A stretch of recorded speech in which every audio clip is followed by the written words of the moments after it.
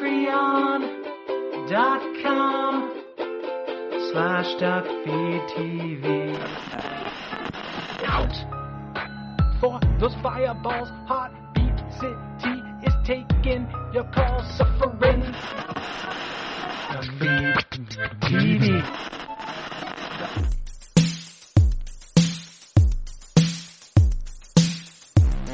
And now, from WDFD The Duck, it's Heartbeat City with Cozy Snugglefield. 'Cause somebody out there feels lonely, and we're here to help.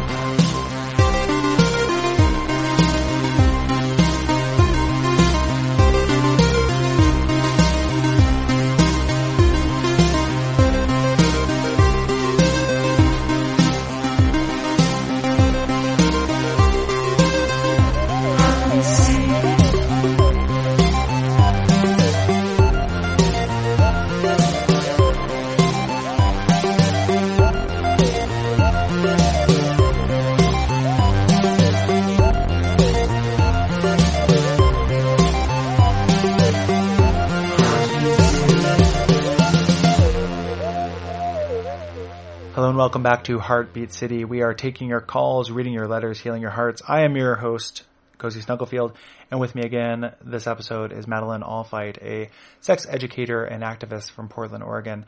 Madeline, how are you? I'm doing well. It's been a lovely day. It absolutely is. The weather's very nice. I imagine that you got down to the studio okay? Just no troubles? Yeah, I actually took a water taxi, which was great. But inconvenient since there are no bodies of water close to the studio. I just felt like being on a boat today. It was transit. So I took the water taxi and then had to take a regular taxi to the studio itself. 2 taxis, 1 trip, 1 wonderful guest. Let me go ahead and get us started here with our first letter. Reads, "Good day, Cozy and guest. Thanks to nerdy and depressed teen years, I'm getting into the world of romance later than I would like. My main problem is that I'm not really sure how to discuss my relative lack of experience with sex and romance. The way I see it, I can either be open from the start about not knowing what I'm doing and limit how many people I see, or not mention it and disappoint partners until I can figure it out. I'm not lacking in charisma, and I look alright, but these confidence issues stop me from pursuing potential partners. I have had sex, but I would not say that it went well. Looking forward to your response. Value your opinions on Dark Souls 2, so I figure dating advice should also be good." I'm not sure what that's referring to. This is signed Melancholic in Melbourne. Yeah. I wanted to open the episode with this one because I think that there's a lot to this one, but the advice is actually pretty straightforward, or at least my take on it is fairly straightforward. And that is, and you can tell me if you agree with this, Madeline, but it's that, you don't need to worry about it too much and just be open. That it's okay. You don't have to limit the number of people that you see because of this.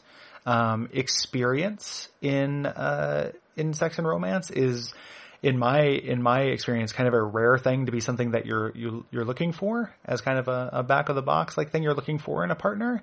And even when it is something that you maybe would prefer, it's very rarely a deal breaker. Be the person that you are, be open about that experience, and don't treat it like you're confessing a murder. And I don't think your partner will treat it like you're confessing a murder either. Absolutely. So I would say just be open about it. Yeah, I mean, I think that's the exact right approach. It's be open about it. I think there's just a little bit of a need for a reframe here, right? One of the things that I think we all feel like we are having less sex than everyone else is, right? Or that we have less experience, we're less good at it. Or that's, even if we don't feel that way all the time, that's an insecurity that creeps in from time to time. But I'd say that I feel the way that you do about experience, where, the things that are most important are not whether someone is experienced, it's whether they're a good communicator, a thoughtful person, a person that I'm compatible with values-wise, a person that I have fun with. And some of those things can be gained from experience, but most of them are innate. And, the things that you haven't gained from experience, you can gain or make up for by being open and by being a good communicator. I think your advice about, don't treat it like you're confessing some horrible dark secret. I think treat it almost like something lighthearted. I've seen people do this in really good ways with, just being humorous, right? Maybe you want to take a humorous take on it. Something like new boyfriend, barely used. Or, something Sure. that kind of like keeps it light. I had a previous partner who had a visible disability. And in his OkCupid profile, he said something like, I have a disability, it's fine. You probably have a thumb that looks like Barbara Streisand. And, that made me laugh out loud and really drew me to him that, he was able to communicate this information in a way that was clear and lighthearted, but also acknowledge that yeah, we all have things about ourselves that are supposedly less than ideal. But all of us still manage to find love and connection anyway. So absolutely, if you're able to present this as something humorous, if you're not, and this may go against your instincts, present it neutrally. It can just literally be, hey, just so you know, I don't have a whole lot of experience with this. Period. And they will more than likely say, that's all right. And then kind of move on, and then you're just two people getting to know each other romantically again. It gets it off the table. You've done the disclosure work that you need to do. You can then go back to just kind of being a person, I guess, if that makes sense. But definitely be open about it. There's no, the second option that you mentioned in your letter about disappointing people. If you don't mention it, you can be as experienced as the day is long and still end up disappointing people, in terms of romantic or sexual experience. There is not it's not a video game where you gain experience and then just level up and get better at it. You do, if you're doing it right, you are reflecting and learning, and getting better. But a lot of times, and I say this a lot on the show, a lot of times when two people don't work out, it has nothing to do with qualitative differences and just has to do with incompatibilities. So you could be, the suavest, most experienced person in the world and just not be what that other person's looking for. So it is helpful not to frame these two things in those terms together, I guess. You're not going to disappoint somebody because you're not experienced. And maybe that person very specifically wants somebody who is incredibly experienced. That's an incompatibility and not on you, and that's okay. Don't frame that in terms of you messed up, because you didn't mess up. Yes. I think for me, that shift from something is wrong with me to, oh, we're just incompatible was one of the revolutionary things about dating for me. One of my expressions that I use to remind myself of that idea is you can be the ripest, juiciest peach in the world and someone can still hate peaches. Or just not like them. And that's okay. Yeah. That's not a poor reflection on either of you. Mm-hmm. Absolutely.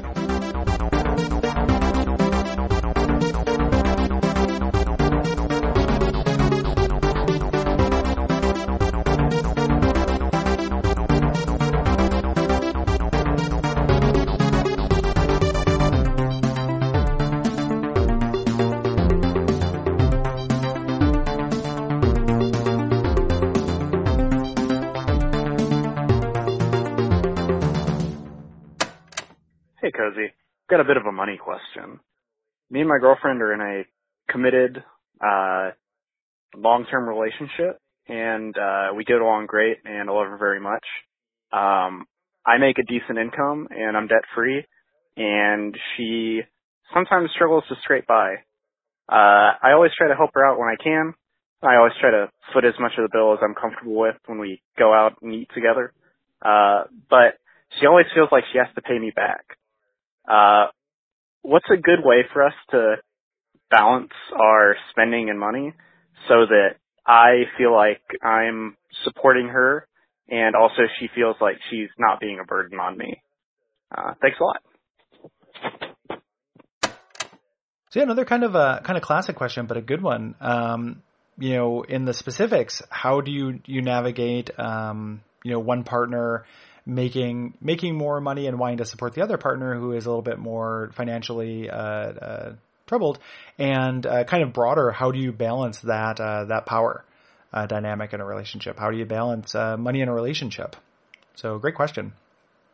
What are your thoughts, Madeline? What are your initial thoughts? Yeah, so I've been on both sides of a relationship where there's a difference in income. So I have been the partner that makes, significantly less. I've been the partner that makes significantly more. I think it is wonderful that you see your resources as a way to provide, comfort, security, fun, entertainment for you and your partner. To me, that's what I see money as being for. As like, it's a tool to achieve these other things. I can also relate though to your partner feeling like, well, it's important to me. It sounds like maybe she feels as if it is important for her to pay her own way or to not be overly reliant on you financially. And to me, I think the way to resolve this is, or one approach might be to like have an advanced conversation about like a monthly budget for the two of you, where you each contribute what you're able to contribute, and then you draw from that. And so that takes out, I think, some of that element of being at dinner and having to have the conversation about who should pay. It takes out, having to make these decisions on an ad hoc basis multiple times a day, a week, a month, and sort of says, no, this is the money that we've decided that we want to spend on these things. We're contributing in these ways, and it now becomes our money. And we spend it in these ways that we've agreed upon. And, in some ways, right, what you're doing is just like taking these decisions and making them invisible. But it might be a way to relieve some of those day-to-day pressures if you and your girlfriend are in alignment about your values around money and like what you feel like the right balance is between you paying for things and her accepting, your generosity. Yeah, absolutely. That's a great idea. Making, and in general, I think that's good advice for a lot of different situations. Setting up kind of rules or almost like macros, the relationship, like setting that up as a shortcut. So you just so you don't have to have the energy of relitigating it. That's wonderful. It's possible, and not specifically to this question, but to kind of broaden it out, what you do when you're not there yet, right? Because, intermingling finances, in like spirit of disclosure, I've never done that. I don't think that's bad advice, but I've never gotten to the point, and I don't know if it's just my upbringing or who I am, but I've never felt comfortable with that. And I too have been on both sides of that power disparity. For the last like several years, I've definitely made less money than most of the people I've dated. But prior to that, and in my marriage, like I made a lot more money than my ex-wife, and when I dated her. But I've never gotten, so that is a big step.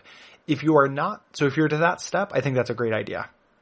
Put aside money for it. If you're not to that step and you're having that conversation, one of the ways that, it kind of goes back to something from last episode, which again is that, from each according to their means to each according to their needs kind of philosophy, for a relationship where, this just happens to be a thing that I can do right now. Maybe I won't always be able to do it. This is me speaking, to the person who called in, like, right now I happen to have, I'm financially very soluble. Right now I can do this, and to your point, like that's what money is for, and the way that I'd framed that to my partner in the past had been, I want to go do the thing, like I want to go have dinner. Like I want to go to the movies. I want to go to the movies with you.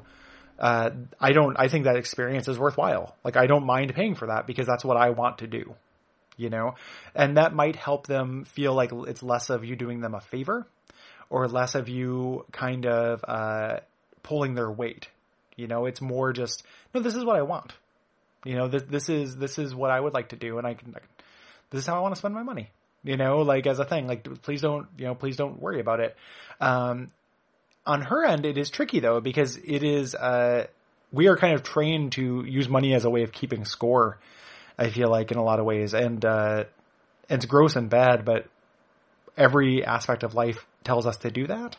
So it's very easy to feel worthless if you aren't contributing financially to something.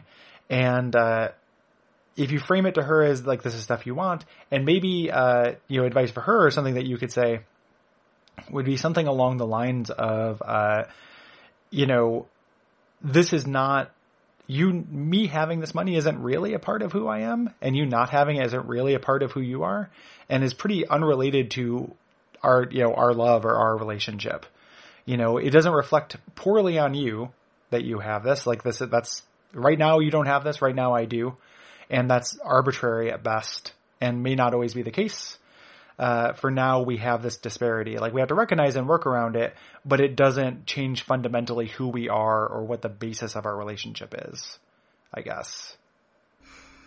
Yeah, I think the way you frame it in terms of, you know, this is a thing that I am able to do for you and for me right now that brings me pleasure is really compelling. I like the aspect of that. I like framing that or thinking about it as the way that it is, right? Which is, this is something that may not be true forever.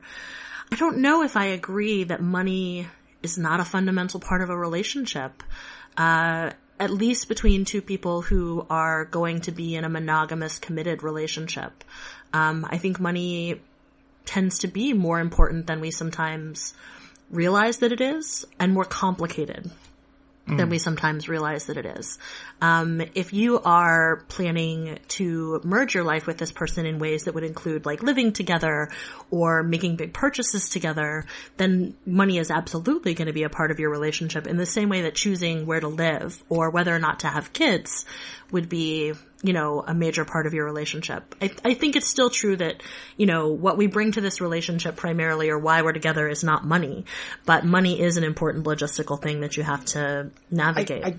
I agree with, I guess to rephrase, like making sure it is framed as a logistical thing and not a quality of person or quality of, you know, a healthy relationship, somebody is not drawn to somebody for their money, and inversely, you're not drawn to somebody because they don't have money and you want to prey on that vulnerability.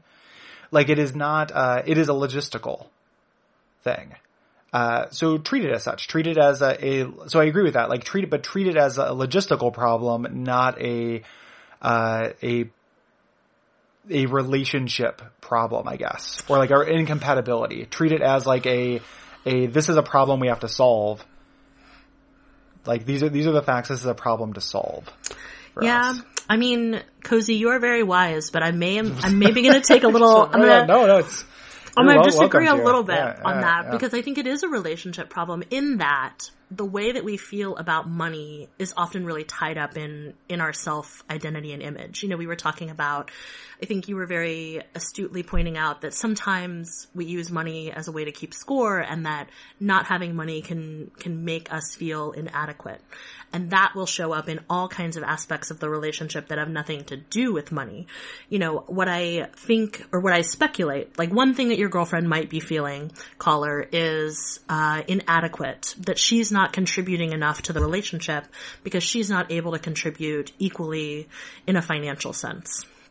And so that's going to affect how she shows up in the relationship in all kinds of other ways. From, you know, like potentially being defensive about something that you say on a completely unrelated matter because she may be carrying around these feelings of inadequacy. I think it is a logistical problem to solve. And I think maybe just coming to your girlfriend and saying, listen, I've noticed that, you know, whenever I offer to pay for something or whenever I'm contributing a little more financially, there seems to be some discomfort. You know, can we talk about it? Can we strategize? You know, what would help you feel more comfortable? Here's how I think about it. This is what might make me feel more comfortable. And coming at it from that perspective as this is a problem for you all to solve together because you love each other and because you are committed to each other. And because it's something that you don't want to see derail your relationship, but also being able to separate it from what brings you two together. You know, money is a part of life and the life that you are building together, but it is not probably why you are together. And so maybe that's the difference between like the relationship and the logistics is like, this is a logistical issue that affects our relationship. And so we want to strategize together because we want to continue to be in a healthy, successful relationship. And that's really what I'm getting at. Like focus on the things that are the things that draw you together and the things that like, you know, obviously it is true that lack of like money does touch other parts of people's kind of happiness or well-being. Like that's what the question is about. Like that is what's happening. And what I'm thinking about when I say, try to put that in perspective, as a problem to be solved, I'm trying to say like, I'm not trying to say that money doesn't cause that kind of thing in a relationship because it clearly does. I think that is a solvable problem though. Those feelings around money and inadequacy because money is so ultimately unimportant to what brings us together. in a relationship. It's important because it impacts other things, but the money itself is just there to, you know, to spend on doing things that we like and living and stuff like that. Like, you know, money is used as almost like maintenance or fuel to do these important things in the relationship, I guess.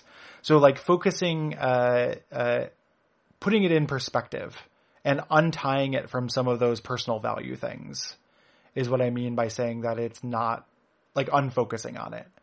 So when I call it a logistical problem, that's what I mean. It's not just logistical, like how do we solve rent? How do we pay rent? But it's also logistical in, you know, there is an arbitrary nature to money, you know, like, they were saying before with the, like, maybe right now I have this and you don't, and maybe that will be different in the future as a thing. Like there's an element to that is, you don't want to get lost in it and you don't want to tie too many things to it. Is ultimately my point, I think. You know, and I would agree with you, like, once you get further along, you know, to your point about taking this and keep making a strategy, like, I think that we're more on the same page than it seems. Like, that having it as a strategy or having a way around it, is also what I would suggest. Like, I think that's good advice. Like, here's how we're going to move forward with this. Here's how we're going to pre-solve this problem. Let's talk about ways that we both get what we want out of this, and neither of us feel bad about this thing that is ultimately, it's very rare that people are on the exact same page about this. I think this dynamic of the caller is much more common or is at least as common as people who just kind of make the same amount of money, roughly. You know? Yeah, absolutely. Income disparity is extremely common, and we mostly deal with it really poorly. People don't talk about it. It shows up in really insidious ways. That's been my experience of like things that you're like, where did that come from? Oh, it's because, you know, like you've been having concerns about how much I'm paying for things, or that makes you feel uncomfortable, or you've been feeling like I haven't been contributing and doing my fair share. I think money is one of those things, along with religion or, you know, when to start a family, that oftentimes we have a lot of deeply held beliefs around, and we don't even realize it because we often don't think about it. It's just part of our worldview, part of our value system. And so that's maybe what I would say. I think we are essentially on the same page. Although the only tweak that I would say, or the only difference I would add to what you've said, is I do think our values are really deeply tied to money, and that those are things that can be really hard to examine and to disentangle those values. But coming at it from the perspective of like, well, this is how I feel about it and think about it. How do you feel about it and think about it? And let's figure out what the middle ground is usually the most effective way to deal with those kinds of things, where like the money is the tip of an iceberg of like deeper values and experiences that aren't going to be easily like unraveled in the course of an afternoon, but like talking about areas where you can have alignment or strategies, that's the kind of thing that you can figure out in a problem solving session. Absolutely. Yeah. And that's a really good point. Like something that I didn't think about that brings up is that, you know, I'm coming at this from my perspective, but some people do genuinely feel that money is a marker of quality, you know, and the official Heartbeat City thing is don't date those people.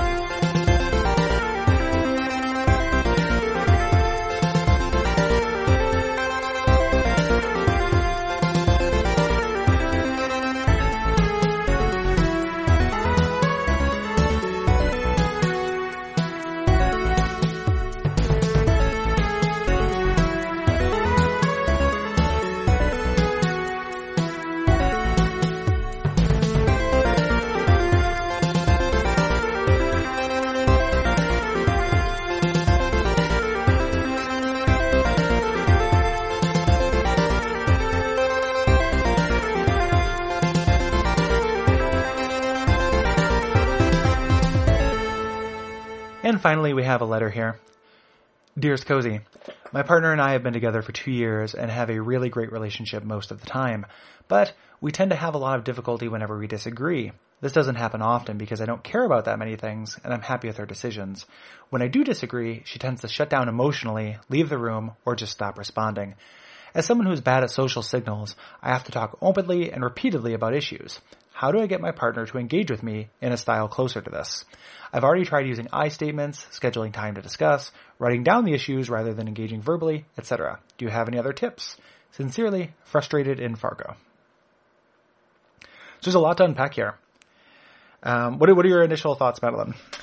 Yeah, this is a tough question because I'm generally of the viewpoint that with most things you can work them out, right? Conversation, discussion, you can work them out and either come to the resolution that I think most of us hope for, right, in our relationships, that the relationship will continue and be better and healthier, or at least come to the resolution that there's an incompatibility and it's best for folks to move on. But when someone won't engage with you, you are utterly unable to come to any kind of resolution. And this question really resonated for me because I had a long-term partner who behaved in this way whenever there was intense conflict. And it's incredibly damaging. I think, one thing that I think the color does that is a very generous thing is kind of frames this as two different styles of discussion, right? I'm a person who really needs to talk things out. My partner tends to shut down.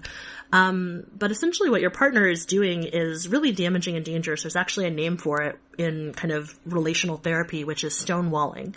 And it's one of the most detrimental things that you can do in a relationship. And one of the things that makes it incredibly challenging for a relationship to be healthy. I think one of the most critical things for a relationship to be able to manage in order to be sustainable is conflict. And it's great that conflict doesn't happen that often, but I'd also wonder if conflict doesn't happen that often because that conflict isn't going to be productive, right? If you kind of don't raise issues because that that's not going to get anywhere. Yeah. Yeah, there's a line in here that I think, is possibly really load-bearing, which is where the caller says, we're talking about disagreement. This doesn't happen often because I don't care about that many things and I'm happy with her decisions. I really wonder if that's a trained behavior, for lack of a better word, if that's something that, and that sounds condescending and I realize that, but just know that I mean that in a less I do the same thing. I have been in any relationship I've had that has been unhealthy. I have trained myself to behave or have certain expectations that were not necessarily healthy because of how the relationship works. And a lot of times it is to get the least resistance possible or because I don't want to deal with something. So I wonder if that is, this person generally is just kind of apathetic about a lot of things, which I suppose is possible, or if they are apathetic about a lot of things in this relationship because every time they're not, it is a whole thing. Yeah. And a lot of, never underestimate what people will do to avoid a whole thing. It is pretty, a whole thing is pretty much the worst. Yeah. And I would ask the caller the same question because I know from my experience, we had a great question about codependence on the last episode and, managing conflict or kind of there's choosing your battles, right? And you don't have to care about everything or have an opinion about everything. It's okay to be easygoing.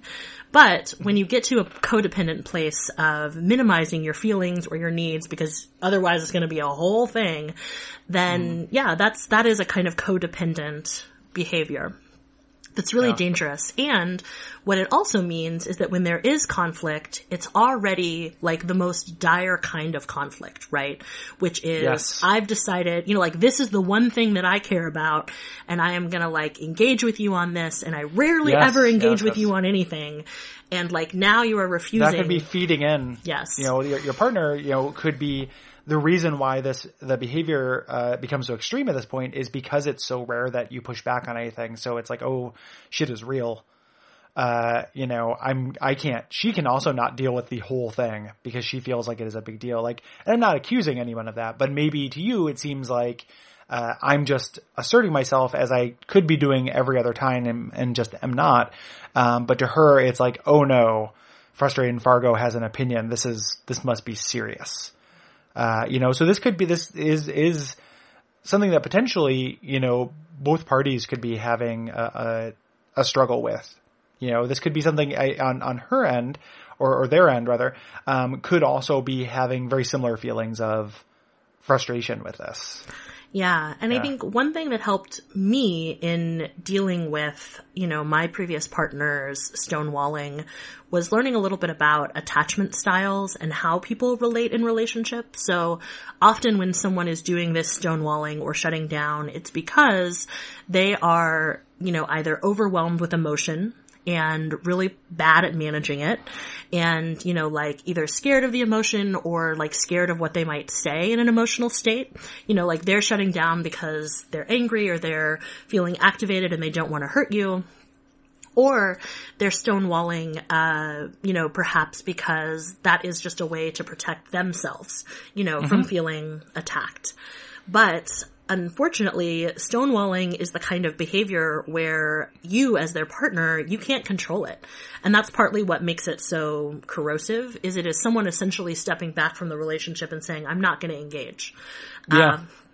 That is I feel for the caller because I've been in that situation where you're sort of like, well, what can I do to make this different? Can I try, managing conflict in a different way? Can I be more understanding? But they just won't engage. And that's why, for me, stonewalling has now become what I would consider deal breaker behavior. I'm going to go full Liz Lemon on this and say stonewalling is a deal breaker, for me. That if someone is not able to manage conflict, it's one thing to be like, well, I need some time to cool down, or could we move to talking about this over email? That'd actually be easier for me to process. That's one thing. But completely refusing to engage is, not really something that can be fixed. You'll be at an impasse. You'll continue to run into this brick wall unless your partner learns how to manage their own emotional state and be able to engage with you productively. Yeah, I wouldn't go as far as say, it can't be fixed, but it needs to be fixed. Yes. I guess is the way I would put it. Because the, something, it's a bunch is nobody, I wonder if this is at all related to a past relationship too, on your partner's part, where this is behavior where, if you are being reasonable and trying to use strategy, I'm using I statements, I'm saying hey, can we find a time to discuss this? And you're doing everything. Maybe in the past, somebody who this person was with, was abusive about it as well. So that is possible. Maybe, and this can be a thing, if not necessarily a deal breaker, this can be something where, for this to I think you could very reasonably say, for this relationship to continue, we have to be able to talk about things. Yes. We have to be able to talk about things when there's conflict or when they're bad. It can't be this. And I'm willing to work with you to figure out a way to make that comfortable for both of us. I'm not, putting an ultimatum on you and then crossing my arms and standing back and waiting for you to fix it. You've been with this person for 2 years. You say that you have a mostly great relationship. You obviously care for this person. Working with them to fix this, if they're willing to, is probably what I would say, to do. I don't think it's going to be, I think that, you're right, Madeline, where it is not, the fact that this comes up no matter what strategy the person who wrote in uses makes me think that it is not something that where another strategy of discussing a problem is going to help. I think the problem is that you can't discuss problems. It's not different ways of approaching, when you do have a disagreement. And I would also, so that would be one thing, is just being very open about that. Two, maybe do some, and again, this could be me reading in between the lines, but do a little bit of self-examination on I don't care about many things and I'm happy with her decisions. That feels unhealthy to me, or could signal something kind of unhealthy, about this that could be tying into this. So if you are, consistently putting aside your own wants just to be I don't want to deal with the whole thing, anything is when things do pop up, they are probably going to seem a lot bigger, than that. So smaller, conflicts are an important part of a relationship. I don't like fighting either. However, both of those are things I would say to work on. And I would just frame it in terms of, hey, we have to be able to talk about this stuff. How can we make that work? Yeah, and I would absolutely agree. I don't think when I say deal breaker, I don't mean, now next time your partner does this, you should into the relationship. I think what you recommend is a really great course of action, Cozy, which is, you know, to say this cannot continue, just to essentially set a boundary, right? In order for me to be in this relationship and be happy and healthy, I need for us to be able to have productive conflict, and for us to be able to figure out some way to engage around conflict and to resolve these issues. And I want to do that work with you. But, I mean, this is the critical part of setting a boundary. If someone is not able to do that work, you need to be able to walk away. You know, and I am admittedly taking a pretty hard line on this, because when I look back at my long-term relationship where this was an issue, I wish that I had taken a harder line earlier on. Instead of kind of saying, well, this relationship is great 90% of the time, but 10% of the time, you know, it's really terrible because we're having this difficult conflict that never gets resolved. Unfortunately, that 10% of the time, in my experience, will come to outweigh all of the rest of the good time. It's like termites eating away at the foundation. And then eventually, your relationship house collapses. And, you know, the stone walls that your partner put up weren't load bearing. This metaphor has gotten way too detailed, but hopefully I'm communicating, what I'm trying to communicate, which is that, it's important to be able to set a boundary, and then also to understand that if someone isn't able to do that work or to engage with you, then enforcing that boundary means like ending the relationship. Yeah. Yeah. Which is like, that's tough advice, but I think it's true. And it doesn't mean it's doomed. You know, it sounds negative. It just means that, it's good that you've identified this as a problem. I think looking at in terms of other tips, I think this is probably a bigger problem maybe than the letter writes on. So, you know, but it can be worked through, and we definitely wish you luck. Yes, absolutely. In that. It's an extremely tough thing to work through. So, good luck. That's about all the time we have, for this episode of Heartbeat City. I'd like to thank everybody for listening. I'd like to thank you, Madeline, for joining me again. Thank you. It was a great time. And thanks for those who wrote in with excellent and thoughtful questions. Yeah, spicy batch. Thanks, everybody. And until next time, to everybody out there in Heartbeat City, keep on feeling.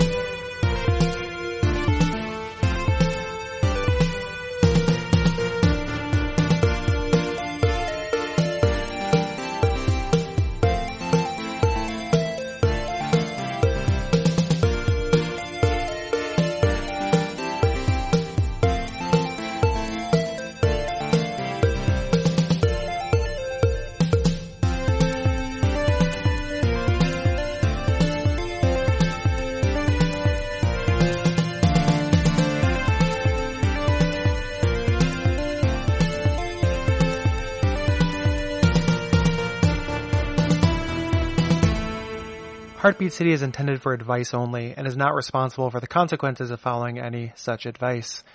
If you have questions for Heartbeat City, please call in at 502-69-HBEAT or write in at gary@duckfeed.tv. Heartbeat City is produced by Boxer Kwan and Bryce Salad. Thank you.